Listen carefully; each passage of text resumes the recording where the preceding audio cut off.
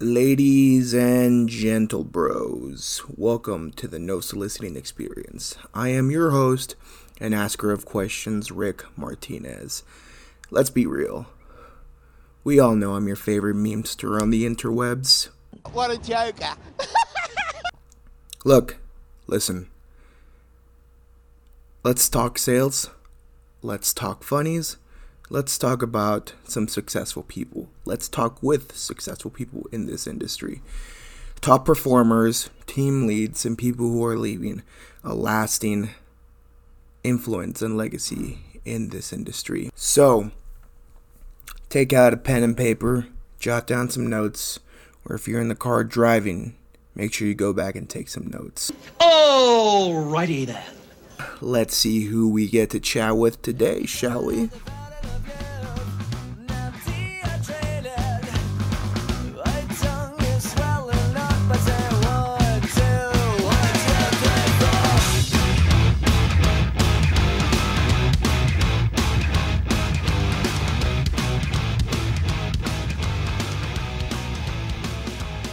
Dope. I guess I'll jump into it. Sweet. Awesome, guys. Welcome back to the No Soliciting Experience. I have a special guest with me, Mr. Ian Wendt.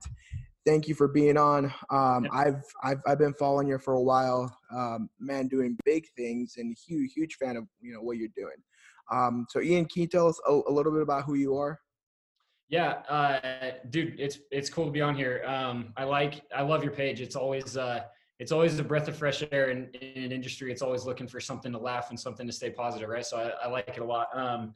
And I'm happy to be here. So I'm Ian Wendt. For those of you guys that don't know me, I'm the VP of Training and Marketing for Caliber. Caliber used to be Dish One. We recently, not recently, I guess now it's like 2 years since we rebranded to be Caliber. But yeah, I run all of the sales and leadership training and then marketing for Caliber. So yeah. Nice. In a nutshell. Awesome, dude. So you first started in door to door, right? So you first started in Dish One. How long have you been in the industry for? So yeah, I mean, it's been 11 years now, almost 11 years, right? 2009. Yeah. 2009. It could be 10 years and 11 summers or 11 years. I don't know. I've lost track, but somewhere 10 or 11 years, a little bit more than a decade. I started with Dish One. I actually haven't left Dish One since I started there, and I'm still with the same company, same people. But yeah, I started back in 2009 when I got off my Mish. Kind of the same as anybody else. Got recruited out of the freaking gym. Didn't know what I was getting into, but it ended up being something that I was pretty good at off the bat, and so stuck with it, and here I am today. Dude, that's awesome, man. So you go a few summers, right, selling, and now you're at an executive level. Dude, what was your progression like going from a rep to now, being a top dog in the company? Dude, so it's actually interesting. My story is a little different. So I started in 2009. I started selling. My first summer, I actually only did about a month. I was that guy that was super skeptical. I didn't know, what to expect. My dad was in door-to-door sales, for 15 years. And even though he was successful at it, he had always kind of told me, I think he had kind of the bad taste in his mouth because of the companies he worked for. And so even though he did things the right way, he was surrounded by a lot of people who didn't. And so I think he just kind of wanted to shield me from that. And so he was always telling me, like, don't get into that, look for something different, blah, blah, blah. And I just got to a point where I was kind of like, you know what, I'm just going to try it out, see how it goes. And so I did. And my first month I did, I think, like 60 something accounts, and it was like 3.5 weeks. And so I mean, dude, it was like anybody else, right? It was a high for me. I was just like, okay, this is what I'm going to do. Right. And from there, so of course the next year I went out for the full year, and then I sold for about 4 years, full time, did 4 full summers. And I was pretty successful. I was always in the top 3, whether I was number 3 or number 2. I did 300 accounts a year or whatever, back in the day when that was actually a big deal. It's not a big deal anymore. Now everybody's just freaking running circles around all of us old dogs. But, I learned a lot, and I think that's what really kind of got me to the position I'm in today, which so basically I don't have everybody's typical story. I was never number one rep. Like I can't say that I was the top rep. Unfortunately, we talk about hard work beats talent when talent doesn't work hard, right? Mm-hmm. I was the perfect example of that. I feel like the reason why that is the case is because typically the guys that are the most talented rely solely on their talent. And unfortunately, I was that person. That's what I did. I realized that, I would knock honestly, I would knock like 4 to 5 hours a day unless it was a competition. And some days I would go out and knock like 3 hours. And I was still putting up, more accounts than everybody in my office and pretty much everybody in the company. But I got used to that. I got really comfortable because I was like, dude, I can sell just as many, if not more than everybody else. And I don't have to knock, 8 or 9 or 10 or 11 hours every day. Like, I was in a headspace at the time when I was just like, I don't care. I'm just going to freaking, work a few hours a day and enjoy the rest of the time. And of course, if I could go back and change that, I would.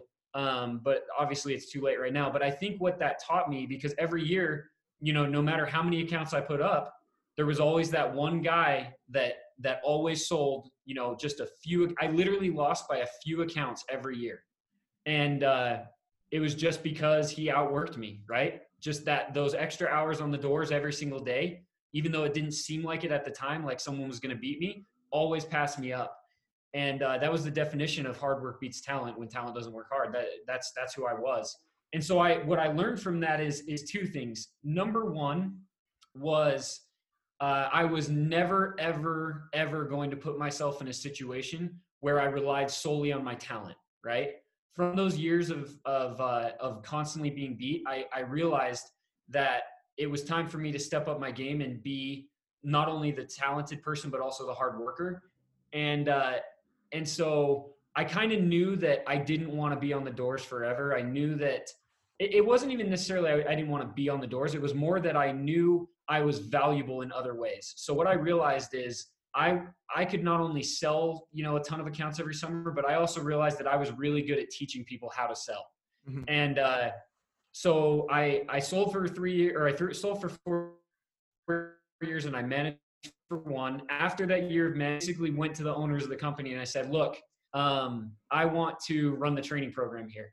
And I know that I can, I'm more valuable to you guys. I can not only sell this many accounts, but I can literally teach all of our reps to sell 300 accounts a year or whatever, right? Like I was very confident in it. And at the time they said, well, that's awesome. But we don't have a position like that. Like there is no training position like that. Mm-hmm. Right. And so the only thing, so this was at the time, this was Jeremy Hammond. He's one of the owners. He said, look, the only thing you can do is literally go out and prove that you can do this. Go out and prove that that's actually possible. And if you can do that, and if you can show real results, then there won't be a question of whether or not we want that position. We'll create for you, right? Mm-hmm. And so I took that and I was like, okay, challenge accepted. So that summer I went out and I literally put 75,000 miles on my car. I overdrafted my account like 8 times, which, for anybody in this industry, you can imagine what that's like, right? Like Up until then, there's no such thing as even having less than like a few $1,000s in your account, right? Mm-hmm. And so overdrafting it that many times was pretty freaking crazy. But the reason why is because I was so driven and so dedicated to training and teaching that I took that time away from my own sales. And so I was just constantly teaching and training. And I would literally travel office to office, and every single office I visited and every single rep I trained and every manager I trained, I would keep track of that. And I actually still have the binder to this day. I created a binder where I tracked all of these metrics, right? And I literally would track the increase in sales, the increase in installs, the increase in quality from, 30 days before I got to that office and 30 days after. And then I started having everybody fill out these little like surveys, right? And like little evaluation forms, if you will. Mm-hmm. And I just started emailing them to the owners, just literally like started slipping them under their door, right? And pretty soon, 2 months later, I get a call from Jeremy again, and he's like, okay, like, obviously this is working, come in, we want to talk about it. And dude, that's what it was. I basically went in and they were like, all right, create a pitch us on what you think you can do for us company wide. and we'll talk about it. And so I did, and boom, that landed me my position as a corporate trainer. And then from there, I went from corporate trainer to training department manager, which is I basically managed a couple people on the team and was in charge of all content creation. And then eventually I took over the training department and was in charge of everything. And then from there, and we can talk about this, from there, that training continued to progress. And once we kind of had it on autopilot, people started to notice that I was also really good at marketing just because of my own personal marketing and things like that. And when we rebranded, I also took over all the marketing. So I think like what I experienced as a door knocker really is what kind of like catapulted me into this mindset of add value and then negotiate. There's too many people in this industry that try to do it the opposite way around. They try to negotiate, they try to ask for things, they try to get things before they've ever proved that they add enough value to make that worth it for whoever, right? Too many people try to get things from people without actually adding that value first. And that's really what I took to heart with what Jeremy told me is like, I was like, okay, I'm going to prove that I'm worth this. And then at that point, there's not going to be anything I can ask for that I won't be able to get. And I've been blessed enough over the years to continue to have that mindset of like, find ways to add value, find ways to fill the gaps and solve the problems that need to be solved. So that I can put myself in a position where people rely on me and they, you know, and I can use the talents I've had and I've been lucky enough to develop to continue to add that value. So I think it's an interesting story of progression, right? Because in this industry, usually it takes massive networks and tons of people and things like that to be able to get into those positions. But I was able to do it solely by adding a ton of value and figuring out a way to, you know, solve a problem that we had as a company. Yeah. Okay. So yeah, I think, dude, that's awesome. So that's kind of the big thing. Being that the industry is very, it's very basic. It's always negotiate and then try to add value. You went out and looked to add that value. One of the things that I kind of want to touch on it, I'm curious to know is your personal marketing, right? So you were doing such a good job with it, right? Branding yourself, who you are, that you took on the marketing for a company. What could be something that just a regular rep can do to just brand themselves, just to kind of give themselves a little bit of an edge? That's a good question. Especially now, like during this time, I think people are starting to realize more and more that personal branding is not only important, it's essential. People are getting to a point where they're no longer concerned with the big machine. They're no longer concerned with so much of like companies and things like that. Think about, I mean, there will never not be a need for interesting people, right? We are a society who are constantly driven by following and being a part of something bigger than ourselves. And these people that are creating followings and creating like movements, and you know, you think about the most influential people, they're people that inspired others and continually serve them. And in a way, they weren't necessarily like branding themselves, but that's what branded them. And I think if I were to give a piece of advice, it would just be like, now is the time to, you know, let people know who you are. I was on a call actually with Mitch Matthews the other day, and he said something that was really cool. He said, if you have talents and if you have abilities that can serve others, how dare you not use those to benefit others? How dare you hold that back? And I agree 100%. Like everybody should be looking for ways to get their talents and their abilities, whatever that is, right? Whatever those talents and abilities are, everybody should be figuring out a way to get that to the masses and try to influence even a small piece of this huge freaking rock that we are on, right? Even just a small piece of it. And the more and more people that do that, you know, the more I feel like the society is going to be more of a society of giving and positivity rather than taking and negativity. And so, yeah, I think for anybody listening to this, like if you've been considering, you know, I really want to kind of get myself out there. I really want to start building a brand. I really want to start, you know, getting people to notice me. The best way to do it is literally by doing things that inspire others and finding ways to add value and serve them. Mm-hmm. You know, that I think that's the biggest thing. That's what guys that are really crushing it in that game are doing. Mm-hmm. And I would just say take notes and just realize that it's not only important nowadays, it's essential. It's going to get to a point, I feel like, where personal branding is going to be everything. Yeah. Your personal brand is going to be what really drives, you know, everything. And you see it more and more now, especially with us all quarantined, right? Like nobody has anything but the ability to see and interact with people digitally, right? Yeah. And so it's huge. And I'm not saying, you know, you need to walk that fine line of like, don't become those influencers that try to put off that they're living the high life because they're renting Lambos and freaking living in Airbnbs. Like, Yeah. that's garbage, right? People want authentic people. They want to know, like, when people follow me, they know what they're getting, right? They're getting my family. They're getting my daily routine. They're getting, you know, what I do for a living. They are going to get when my family travels, right? But that's not fake. It's real. Like we have created a life that allows us to travel and allows us to do things like that. And so it's not fake. And that's what people want. They want authenticity, and they want to follow something that's bigger than themselves, but something they feel like they can attain if they'll just follow those same steps and do those things. Exactly. And that's super big because I mean, from the people that I've seen build personal brands, I mean, you're one of them. You got guys like Mitch Matthews, and I think for me, the guy that stands out the most is Pesci, Danny Pesci, right? For the longest time, I thought that dude, Security. Pesci Security, dude. For the longest time, I thought he owned his own company, Mm-hmm. and that's what it was.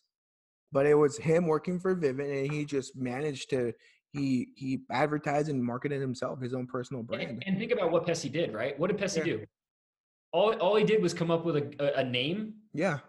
He came up with some simple graphics for a logo or whatever, or even just putting a hashtag, right? Yeah. And he's been in the industry so long that lots of people know him. And so everybody knows him as the, you know, the elderly person slayer, right? Like he's so good at selling old people. Everybody knows that. And so out comes the Pesci special. Yeah. And people latch on to that, right? Because it's something that they can, especially in the door-to-door industry, dude, everybody sells old people. And so it's something that they're like, oh, cool, I'm going to post this. Like, it's fun. Yeah. You know, yeah, it's things like that. And I feel like there's so many people that have stuff to offer like that, but they're either afraid of doing it or they don't know where to start. And I would say the place to start is literally just, what is your purpose and what is your objective? What do you want to put out there? Whether it's funny, inspirational, whatever it is, and then just create a fun idea. You know, like my Win the Morning thing, that's actually not even, like, I was naive enough to think at first that it was original. It's not. It's been around forever. Nobody, like, it's, you know, nobody reinvents the wheel. But it's also come down to consistency, right? Pesci is super consistent with that tag, consistent with that idea, consistent with his brand. And so people follow it. It's the same thing with mine, right? It's just consistent. And so number one, figure out your purpose and your objective. Second, come up with something catchy. And third, be consistent with it. That's really what it takes. That's all it takes, guys. And I feel like this is going to set a lot of people apart, because earlier you talked about, you know, the big machine, right? Like the big company names. I feel like, yeah, those are good. But what's going to set you apart, and it's going to obviously make you way more money and add more value to people, is just your own personal brand, right? Having to stick out. Yesterday, I was on a call with Steve Haru. I don't know if you know him. So Steve Haru is a sales guy, right? And he's talking about, you know, follow-up, right? Just consistently trying to follow up and making yourself stand out versus everybody else. And that's what's going to create like more customers down the road. Because if you're not able to sell them the first time, right, you're going to want to follow up with them. Because if you don't, then you're going to lose them. Yeah. Did I lose you there for a second? For sure. Yep. No, I'm here. Okay. Yep. Because it's kind of choppy on my end. But yeah, guys, just do little things, right? I mean, everyone uses it. Just hashtag, just make yourself a little logo. Go on like Adobe Spark and make something that, you know, that's for you. And I want to touch on what you just said with the company too, because that's true. But at the same time, you know, my personal brand and what I've done to put myself in a position where people follow me or enjoy my content or whatever, it's actually done a lot for my company too, right? Mm-hmm. Everybody knows that I work for Caliber. Yeah, everybody knows that I am dedicated to Caliber, that I've been diehard Dish One Caliber for years and years and years. And so it also boosts my company. It also gives opportunity to my company and the company brand. And the other thing is, I can't tell you how many people have come to me just because they know me through my personal stuff. And that has opened the door for them to come and work for Caliber. Like, yeah, I can't even begin to explain that, or the opportunities that we've gotten to collaborate with other people at other companies because of that. Right. Yeah, exactly. And so I would say, like, don't forget the value that it adds for the big machine. Like, the big machine is also a benefactor. And like me personally, I love the company I work for. I'm very loyal to it, and it's something I'm very proud of. And so I don't use it to boost my own image, but I love using my image to boost the company. Okay. Right? Yeah. There we go. Does that make sense? Yeah, that makes a lot of sense. Yeah. Sorry, I should have clarified it. Thing, right? Yeah. He does the same thing. He kind of lures them in with his personal brand, and then his personal brand is attached to a bigger machine, right? Exactly. Most people don't want to see the bigger machine because they think it's just some company. You're just some salesman, right? If you're able to, catch their attention with your personal brand, and they know that it's attached to the bigger machine, eventually, all these things will happen down the road, right? Everybody comes out winning. And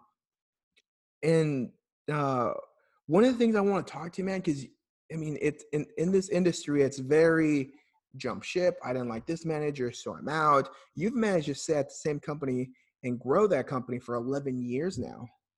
That to me is amazing. Given you were probably offered different opportunities throughout the year, what's made you stay? What makes Ian Wendt who he is and why he stayed at Dish, or what now Caliber, for so many years? You know what? That's a really good question. So first of all, so this kind of goes back to my childhood, and I actually didn't realize this until I put two and two together and it really started to think about this kind of stuff. Like, but I grew up super, super poor. Like, I don't want to make it sound like I had a terrible childhood, because I didn't. I love my parents to death. My dad and my stepmom, they did everything that they possibly could. My dad knocked doors, went to school full time and got his degree. And on top of that, was a religious leader, a bishop and a branch president. And so he's one of the hardest workers and probably my role model to this day. And they did everything they could to give us everything that we needed. But it was hard, man. I grew up in a single wide trailer in upstate New York with a family of 7. And for anybody that's ever been in a trailer, like, that's small, right? And, it's really cold in the winters and it's really hot in the summers. And just to give you an idea, like, in the summers, we had one like swamp cooler that we put in the kitchen. And then we blocked off one end of the house and we blocked off the other end of the house, so that we could keep just the kitchen and the living room space and all of us lived in that tiny little space pretty much the entire summer, because it was unbearable to go into the other end of the house. At nighttime, we had to sleep there, but we only had one of those big fans. As kids, we called it the airplane fan because it sounded like a freaking airplane, right? Yeah. And we would put that sucker at the end of the hall, and it was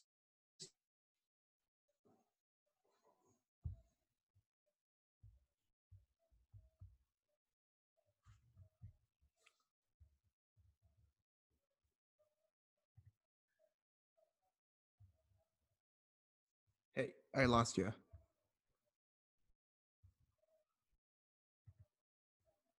two vents. Did I lose you? Yeah, I lost you there for a second. Oh, where'd you lose me? Sorry. The airplane fan. Yeah, so the airplane fan. Am I good now? Yeah, you're good. So we called it the airplane fan because it literally, like, it sounded like an airplane, right? And then during the winters, it was freezing, man, and we didn't have enough money to keep that heat really high. And so we would literally go buy like oversized t-shirts at Walmart. And then there were 2 vents in my house, 2 little vents, right? When that heater kicked on, it literally was a race for me and all my siblings to get on that heater vent, throw our shirt over our knees and sit on it as long as possible. and we would fight over it, right? Just to give you an idea of kind of the childhood. But I will tell you this, what I realized after the fact is we also lived in a really rough neighborhood. Like that trailer park was really rough. No, like I didn't know it at the time because I was so young, but now like there were a lot of drugs, there was a lot of crime, just a really, really rough place to live. And out of all of the trailers, ours was always the most kept. It was always it always looked like a home, even though it was such a nasty place, right? It was always a home. And when you walked in, it felt like a home. And what made me realize this is like a couple years ago, my brother went back to it. And dude, I could show you a video. You could even include it in this if you wanted. It literally, there's graffiti all over the inside of the house, garbage everywhere. It looks like a straight up hoarder's house, like just trap house, right? And it made me realize like, dude, my mom did everything to make that place a home. And that's really where I learned the value, even though I didn't realize it at the time. That's where I realized I learned the value of the grass is green where you water it, right? My mom made that grass as green as possible. And so I feel like I just kind of had that mentality. And with Dish One, from the very beginning, I just felt like it was somewhere that was where I wanted to be. They always took care of me. And I just felt like if I can do everything in my power to add value and to be somebody who is dedicated to this company, then I can grow and I can literally turn this grass as green as I want it. Right? That was the first thing. The second thing is literally the people that I was surrounded with. I can't tell, and I know everybody has this story, but honestly, I cannot even begin to tell you how incredible the leaders are that I work with. I mean, every single one of them is not only a leader and a mentor to me, they're more like a brother. Everybody at this company like bleeds for their people. They care about them. They want the absolute best for them in every single way, and they'll go to the end of the freaking world for them. And that's how I felt from day one. The guy that recruited me, Tegan Judd, along with Mark Cram, like to this day, they're some of my best friends. And I never felt like, as long as I was doing my part, that they ever dropped the ball as far as taking care of me. And dude, that's what kept me around. Like, no matter what, and I'm telling you, I got offers that would blow people's minds. Like, I've been offered timeshares just to go sell for a year, like a timeshare in Hawaii for free, right? And just to go sell for 1 year at a company. But it wasn't enough to outweigh the sense of family and belonging and care, and then also just everything that I was building at the company that I was at. And so I think I love that you asked that question, because I also feel that that's how this industry is. It's so like jump ship. And it's kind of going back to what I was talking about in the beginning about adding value, right? Stop trying to get more before you add value. And instead try your hardest to add as much value as you can where you are, and you'll get more than you ever could. And that's what my experience has been. And that's why I'm still here at Caliber. That's why I still love the place I work. And that's why I'm still so loyal to it. There you go, guys. And that's huge. Man, grass is always greener where you water. And that's absolutely true. I mean, because you'd be surprised how many of these DMs I get, like, dude, what should I do? Like, this is what happened, like this situation. And it's like, it's always the same thing. Like, dude, just stick it out where you're at. It doesn't matter what company offers you what. They can offer you the moon and back, right? But if you're not going to be happy, then we're just going to have this conversation next year, and you're going to be telling me that somebody else is offering you something else. Well, and those people are also in a vicious cycle. I feel like those people are a special breed. And I'm not calling anybody out specifically. Like, if you feel like this, then you know who you are. But I honestly feel like there's also people out there that just don't want to do the work. And instead of blaming themselves for their shortcomings, this is a telltale story, right? They blame everybody else around them. They blame the leadership. They blame the circumstances. And in some cases, I think that companies can drop the ball. And if that's the case, like, okay, that's different, right? In my case, I felt like nobody ever dropped the ball. And if I ever felt like somebody did, I eventually realized that it was really just my own fault. It was something I did, right? Something I did that put me in a bad situation. And I think too many people nowadays, especially, are not willing to see that. And so, for those people, I just really evaluate what's going on. Like, is there anything that you could have done better? And if that's the case, then dude, figure out what it is you could have done better and go do it for yourself, right? Now, if the company is toxic, or if there's something, because I know that there are situations out there where the company is toxic and like it's not a good situation, that's different.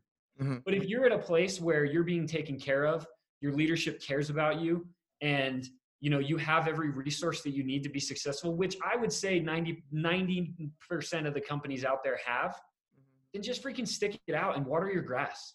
Water your grass and add value, and you'll be amazed at what you can actually accomplish right where you are. Exactly.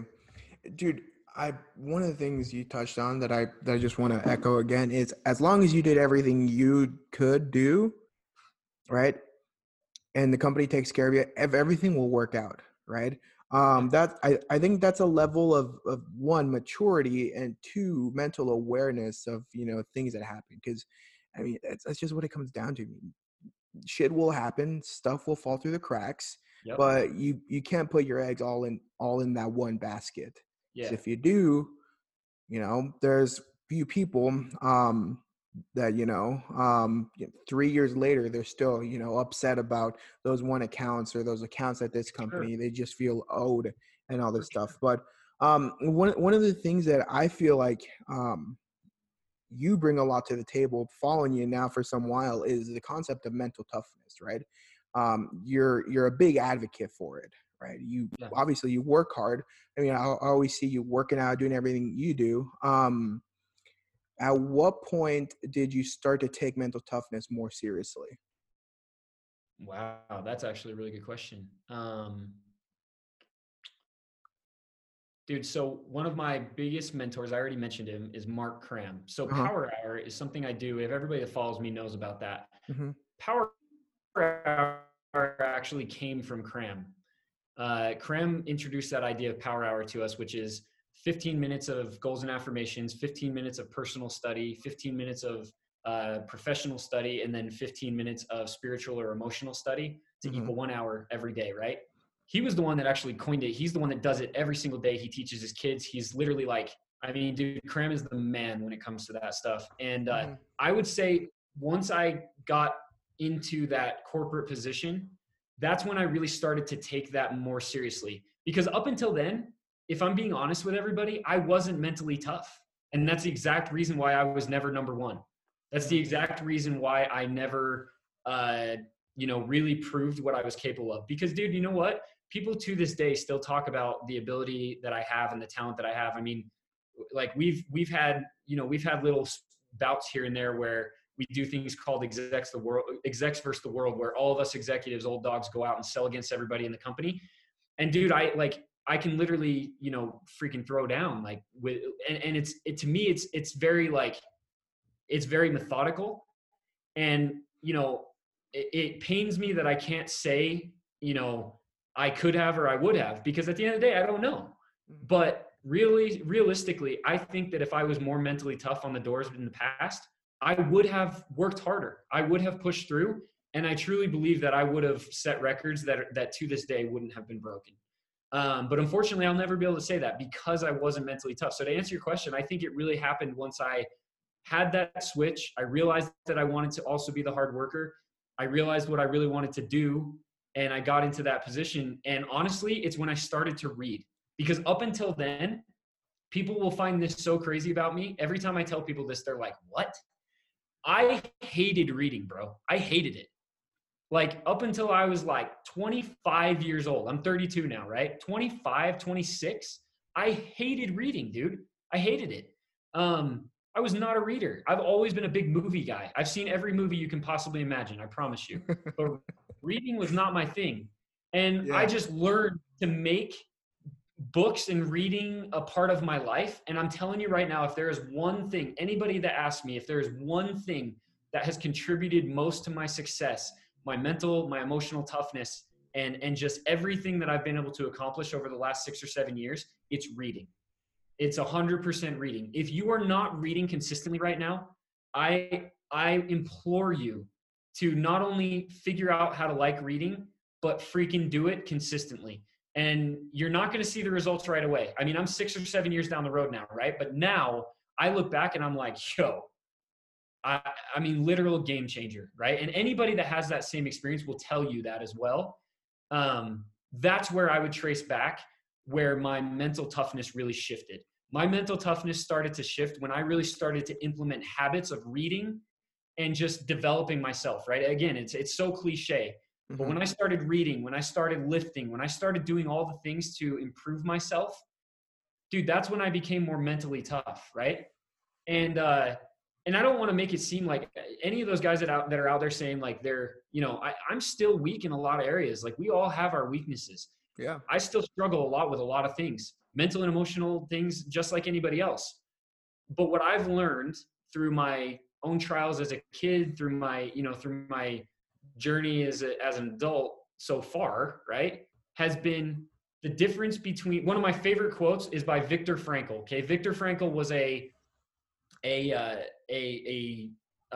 psychologist who worked with Jews in concentration camps. He was a Jewish psychologist, right? And his whole thing was, and I would strongly suggest you go look up his books and his everything about him. What he did was he helped Jewish concentration camp prisoners deal with mental and emotional stress, losing their family, being abused, all the most heinous things you can possibly imagine a human going through. He dealt with people and helped them to cope with it. And one of my favorite quotes of all time, he said, the difference between, he said, hold on, let me think about this quote now, because now I'm having a blank. He said, in between stimulus and response, there's a space. And in that space lies our ultimate freedom and happiness. Now think about what that means. What's stimulus? Like excitement, something that stimulates you. So just an idea, right? For example. It could be an idea, but he's more talking about something that happens to you. Oh, stimulus. When something happens to you, physically, emotionally, mentally, whatever, right? He says between that and your response, there's a space. And then he says, in that space lies what? Happiness and ultimate freedom and happiness. Think about what that means. It's so simple, right? So many people have tons of crappy things happen to them every single day. And every single one of us has a space in between those crappy things happening and what we decide to do or how we decide to respond. But how many of us actually take the step back and think about how we want to respond in that space? Exactly. Right? And so I think that's the difference between being, mentally tough and what I've really learned is like crappy things happen to everybody, right? But it's the people that choose to, and again, I'm not perfect at it. I freaking fly off the heel all the time. People that know me really well can tell you most of the time I would say I'm a very emotional person, right? And I'm working on it. It's a lifelong pursuit, but I am a lot better than I used to be as far as like, okay, that sucks. I hate that happened. And there's a lot more times than before where I can step back and say, okay, you know what, Ian, how do you respond to this? Right. And I think that's huge for people. Oh yeah, definitely. Cause I mean, in an industry where, let's just be real, man. Like people always start off. And one of the things that I had talked with Jake Bennington about is, I love Jake. Jake, you're the man if you're listening to this. Dude, he is freaking dope. So one of the greatest lessons that I've learned from Door to Door is what he taught. So 2 summers ago, I was out selling in Long Island, right? Out selling with Aptiv. And he comes in the middle of the summer and he's like, guys, do not renegotiate your goals, right? Because one of the things that happens is, stuff happens on the door. There's a lot of outside circumstances. You got weather, you got stuff back home, you got people in front of you, crappy days, right? Yeah. What you do, and I think this goes along perfectly with what you're saying, is how you react or how you process these, what's happening. I feel like that's just what we need to get better at, is learning to process our emotions, taking a step back and just thinking about like what decisions you can make and what the outcomes of those choices will bring, right? And absolutely. I think, and I imagine, right, in like for you in management, it's the same thing with like reps, right? They all got questions, they all got stuff. And when I was running the region down here in San Diego for the solar company, I would get the same questions every time. Yeah. It got to the point where I had to have a meeting with the teams, and I was like, look, guys, if you ever think you need to ask me a question, think about your question, figure out how you can solve it or what options you have right in front of you. Yeah. And whichever one's best, do that. If it doesn't work, then call me. Yeah, for sure. Control the controllables, right? Exactly. And let me throw some value out there for people. I hate it. So one of the biggest reasons why people say that they struggle mentally and emotionally in this job is rejection, right? Mm-hmm. Right? Yeah. Everyone says that. When anyone gets recruited, the number one thing they say is you're going to go through a lot of rejection, right? I hate that, dude. Mm-hmm. I hate it when people when I listen to a leader recruit somebody and say, dude, you're going to go through a ton of rejection. That's what makes this job hard, blah, blah, blah. It's like you're setting them up for failure, and it's based on a false idea. Let me explain what I mean by that. Rejection, true rejection, and this is just my opinion, right? Like this isn't, whatever, call it what you want, but this is Ian Went's opinion. True rejection is personal, okay? Oh, yeah. When someone gets cut from a sports team because they're not good enough, that's rejection. Mm-hmm. When somebody doesn't get a job because they weren't qualified enough, that's rejection. When somebody doesn't get a date with a hot girl because that girl didn't think that they were attractive or whatever, that's rejection. Those situations with personal rejection, you have every right in the freaking world to feel bad about it or to let yourself get down and to like that rejection is true rejection. Mm-hmm. And that hurts. That stings, right? That stings as a human, that sucks. But what guys go through on the doors, don't tell me that's freaking rejection, because it's not. Yeah. None of the people that they talk to every day know who they are.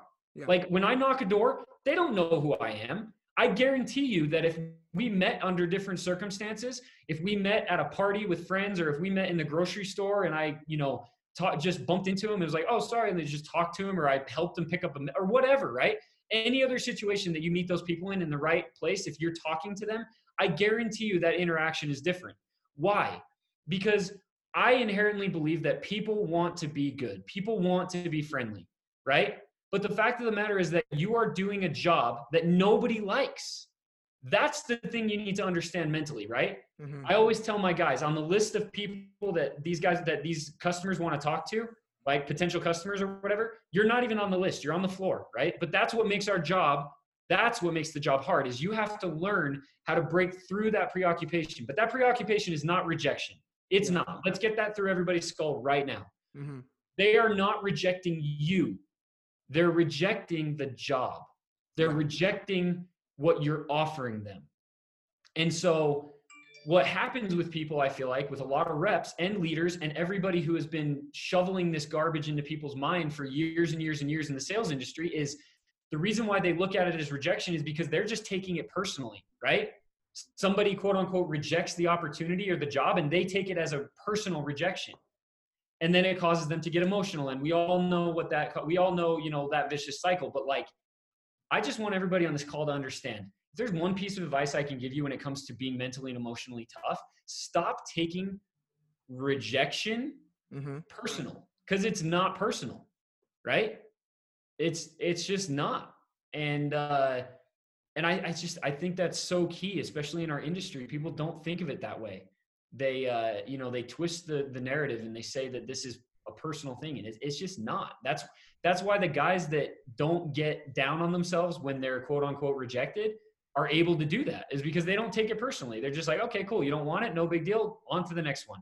Your job is not to sell everyone, right? Mm-hmm. There's very few people that can sell almost every person they talk to. The job is get more yeses than nos, but guess what? You're going to get nos, and that's okay. Right? Yeah, exactly.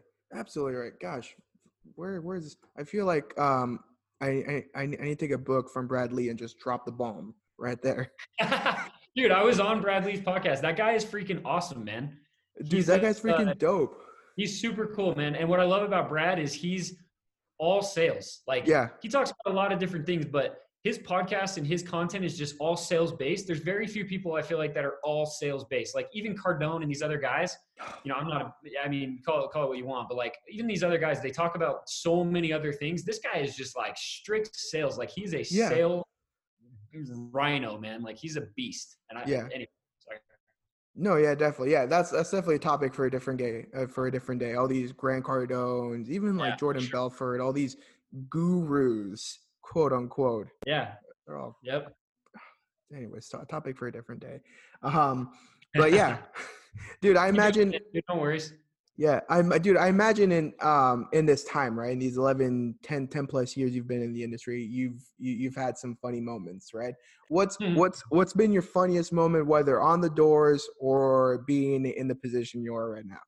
Dude, so when you asked me about this question a while back, and I actually started thinking about it, it's tough, man. There's so many like weird, funny moments, and I think everybody can relate to this. It just kind of meshes together.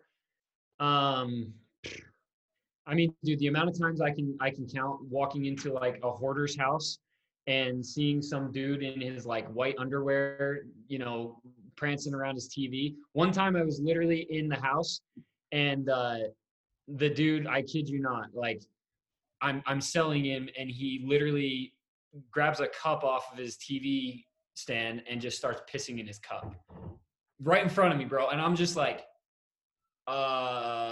I mean, I got the sale, so that was dope. But like, I think that was like my second year, and I was dumbfounded.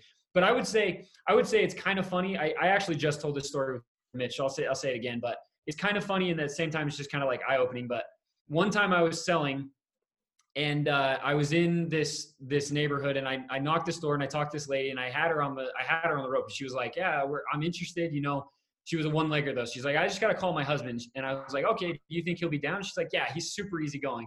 I'm just going to call him really quick and see what he thinks. So I'm sitting there. She calls on the phone and she left the phone on high so I could actually hear the other end. Right. And she gets on the phone. She starts explaining and the guy goes, wait a second. Is that guy a solicitor? And she just kind of act like, I don't think she knew I could hear. I know she knew I couldn't hear, or she thought I couldn't hear, but she goes, yeah.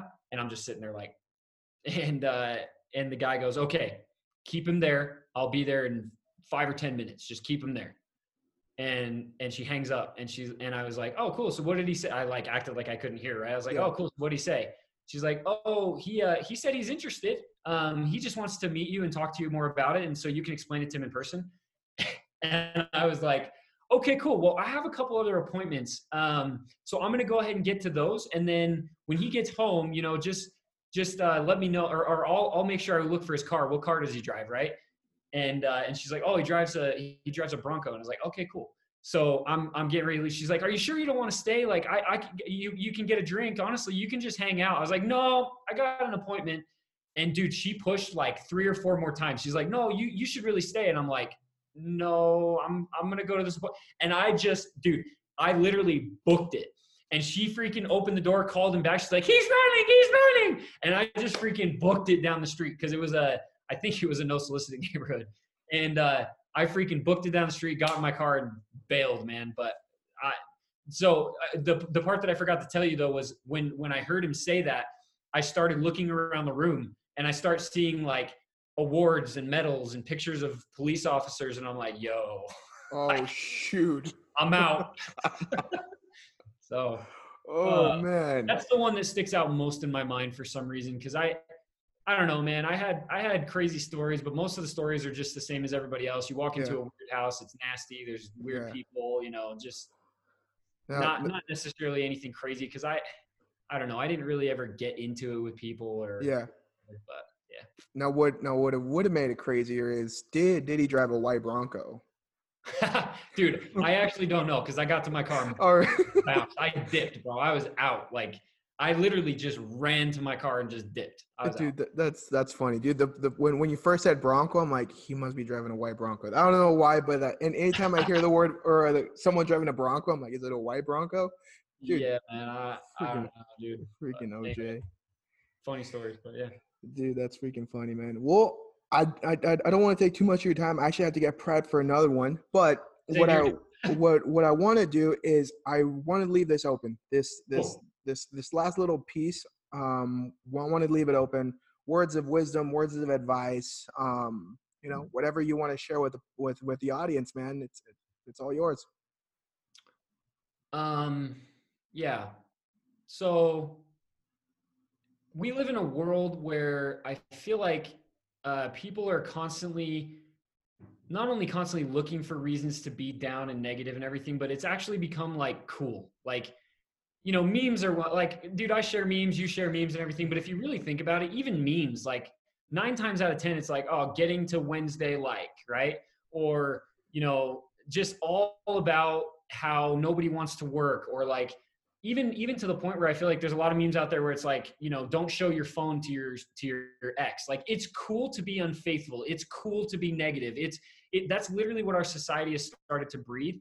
Mm-hmm. And I hate it, man. I'll share memes and stuff too, cause I think they're funny, but I try to stay away from those ones.